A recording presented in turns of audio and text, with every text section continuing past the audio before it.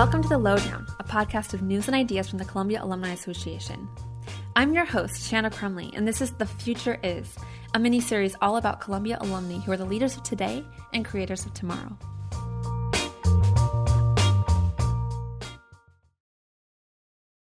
You know, we don't have centuries before we're going to feel the full effects of climate change. We have decades.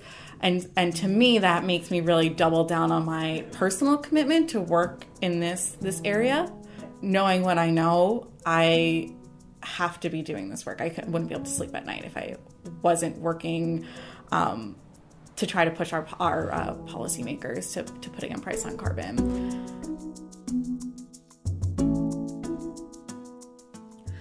When I was planning this mini-series, I looked for women who were innovators, doing something new and different in their respective fields.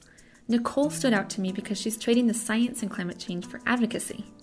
A self-described climate activist, Nicole Crescimanno, a graduate of the Graduate School of Arts and Sciences, is a bridge between climate science researchers and the rest of us. As the program coordinator for Climate Science Awareness and Solutions at Columbia's Earth Institute, she translates scary science into something we can understand and do something about.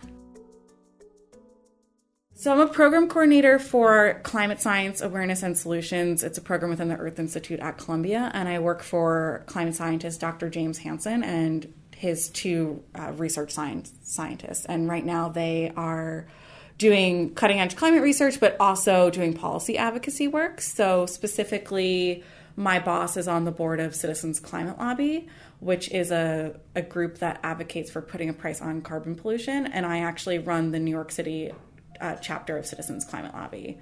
So I consider myself, I have a background in climate and society at Columbia in the Earth Science Department, and program was actually created by a group of climate scientists working at the IRI at Lamont Doherty. And essentially they were doing all this research and they were finding, kind of overwhelming, scary results about climate change. They're like, we don't have the communication skills or the policy skills to go out and do something about this, so we're going to create this program that's kind of a crash course in basics of climate physics and climate science, and then also have I did a adapting and managing to climate class. I did a sustainability class. So the idea was to bridge the climate science and the humanities in a way that people like myself would be trained to understand the basics of climate science, but then go out and do something about it. But with something as daunting as climate change, how does she keep the message from being just apocalyptic?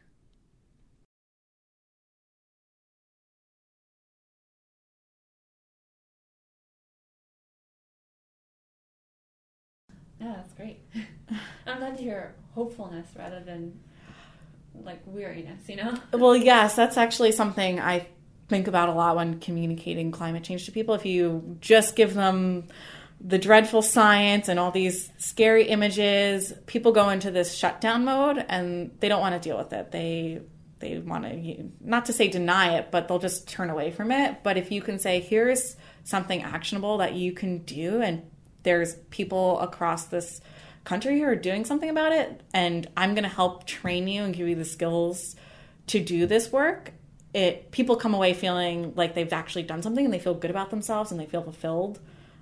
And that's what I'm personally trying to cultivate in my members, and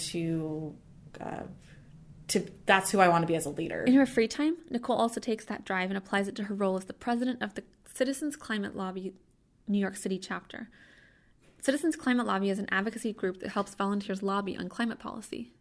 I train our members to communicate climate change and climate policy in a way that's meant to build bridges and connect on shared values rather than to end up in arguments or disagreements. And then we actually go into meetings with our members of Congress or their staffs, and we meet with those offices to advocate for putting a price on carbon pollution.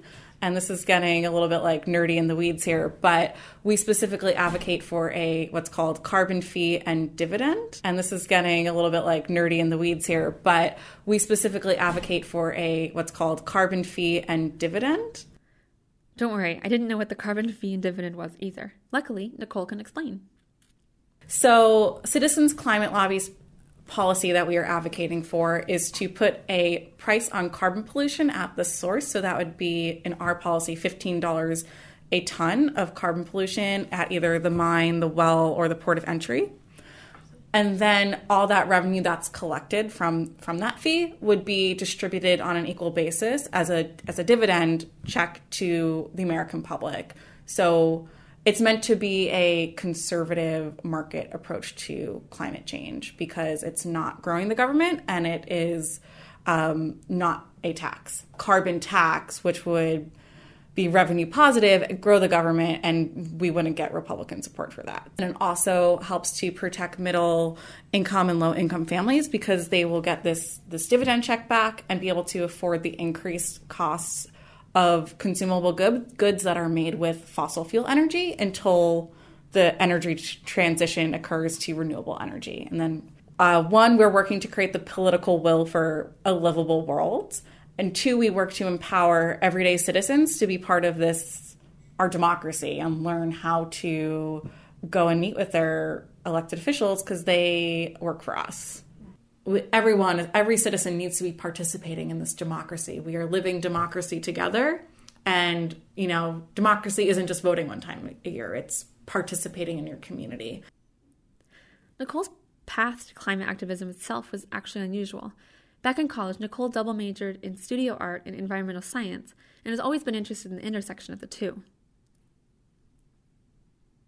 In undergrad, and I was doing, my art classes, I was a painter, as you could tell from my website, and loved doing landscape paintings and go outside and do some, sketching. And then where I went to school, we were on 350 acres, so we had lots of land, and we had this beautiful, what was called the sheep pasture with hills and trees. So I would get a lot of inspiration from there. This one artist who was down in Miami did this participatory project where he got the community members involved to help plant mangrove trees because it was degraded down there.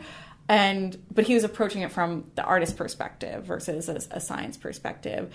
And I'm hoping to at some point get to that place within my own practice, but because we have such a small window of time in terms of climate and to do something about it, I feel that I need to devote almost most of my energy to trying to get a price on carbon, at least at this point in my life. And I double majored in studio arts and environmental sciences, and I've always been really interested in the intersection of the two of them.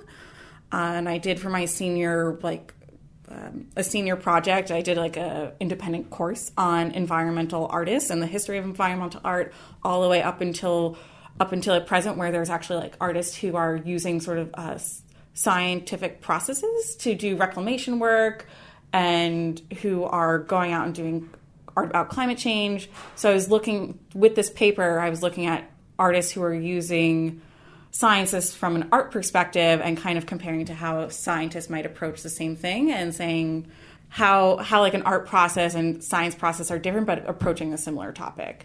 So I've always been at this sort of intersection of sciences and the humanities, which is sort of where I find myself now.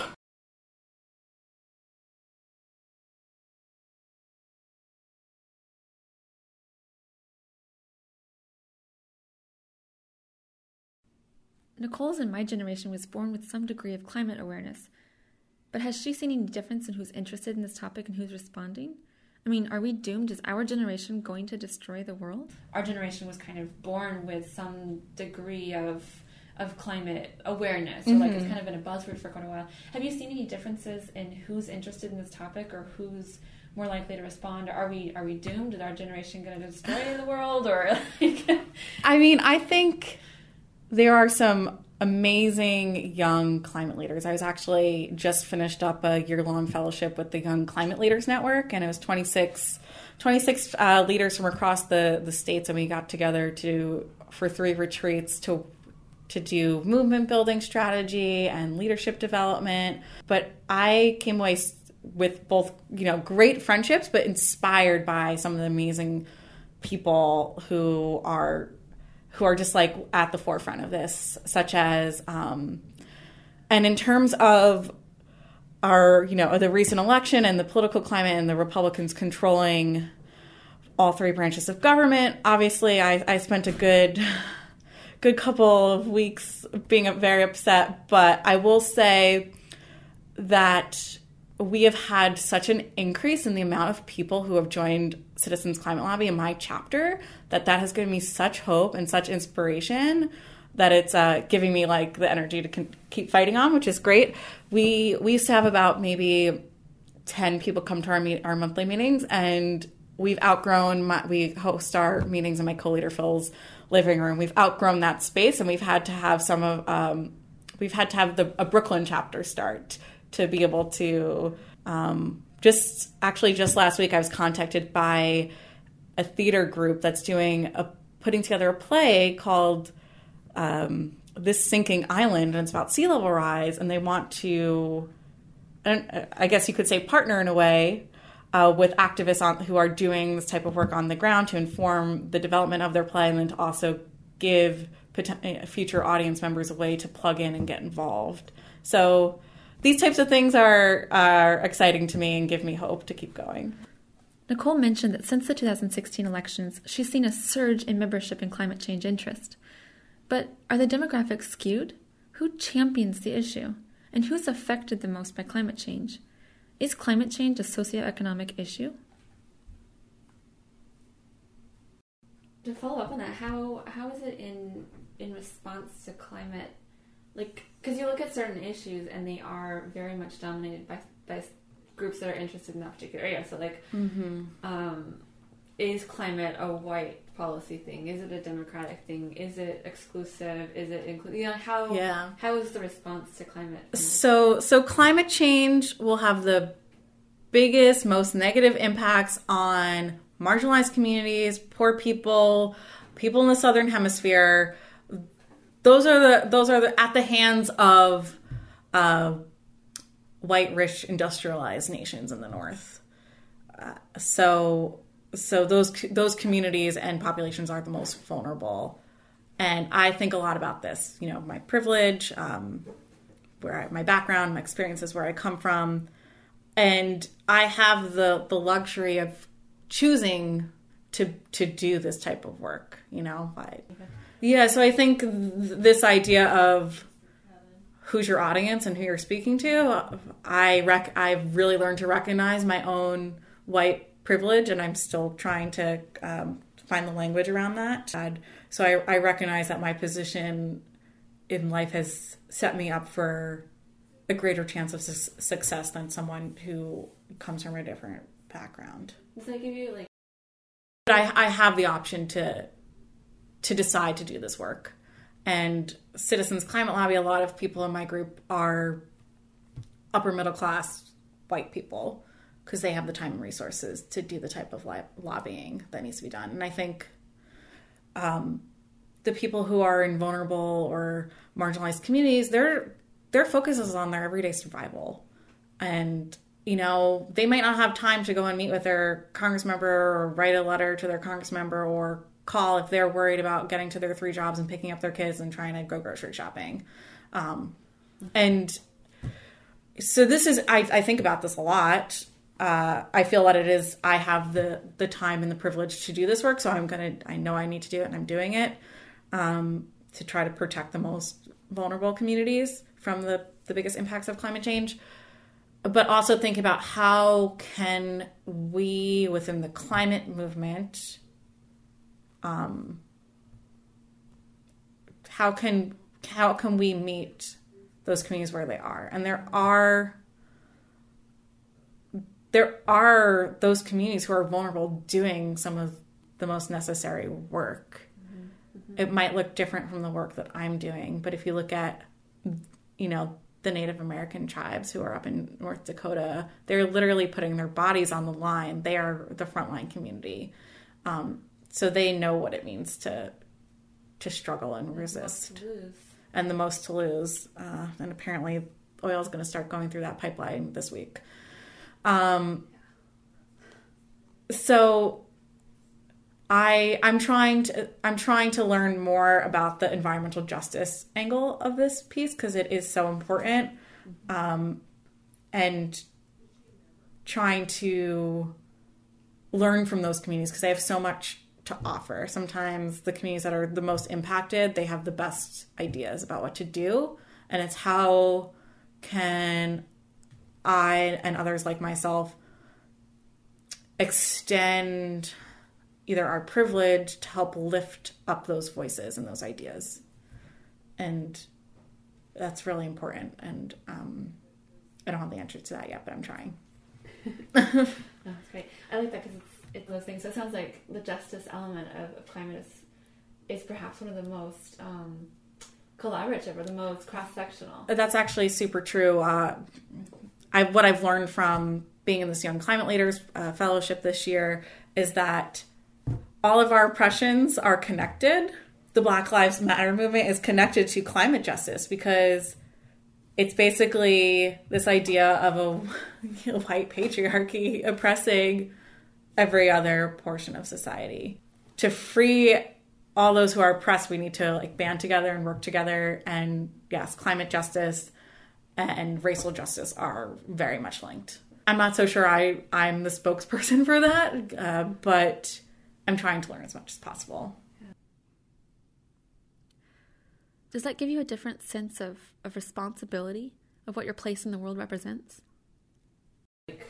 The Young Climate Leaders program was specifically designed to be very diverse, and so there was participants who came from the Dakota tribe up in North Dakota who was fighting against the Dakota Access Pipeline, someone who's from the Navajo tribes in Arizona, people of color, LGBT people. So really getting to have this diversity of experiences and perspectives. So I did a lot of listening. To try to learn and soak in as much information as possible. And this year I've really been trying to grapple with what does my privilege mean? What responsibility do I have to help the most vulnerable populations? And, I'm a person of pretty high morals for myself. And I want to have the best, biggest impact on the world that I can. So this is something I am trying to figure out and consider. Mm-hmm. Yeah. In addition to balancing those dynamics, Nicole has also thought a lot about the challenges of being a woman in the workplace. And I actually had this conversation with one of my friends recently, talking about how women have to try to be like a man to fit in the man's world of power. And I don't think that's necessarily the way that I personally want to be or that women need to be, because we tend to block out or, push down our more feminine qualities, which are needed and they're powerful and they are needed to do the change work that's so necessary in this moment in time. I really think that as collectively, women need to tap into our more feminine energy and power, and that could really help to heal some of the things going on in our world right now. That gives me a lot of hope, and I'm trying to figure out my place within, hopefully, this shifting of tides. And what better analogy for a climate activist bridging climate science with humanity? To learn more about Nicole's art, the Citizens Climate Lobby, or the Earth Institute at Columbia University, check out the links in the show notes. Thank you for listening to The Lowdown in this mini-series, The Future Is. This episode was produced by Shanna Crumley and the Columbia Alumni Association. Columbia University is a mecca of great ideas in one of the world's greatest cities, and with more than 330,000 Columbia alumni who are leaders in every field imaginable and spread across the world, the Columbia Alumni Association brings you the latest musings, updates, and insights from Columbia University. Learn more about the Columbia Alumni Association at alumni.columbia.edu. And to get even more news and ideas from Columbia, check out thelowdown.alumni.columbia.edu.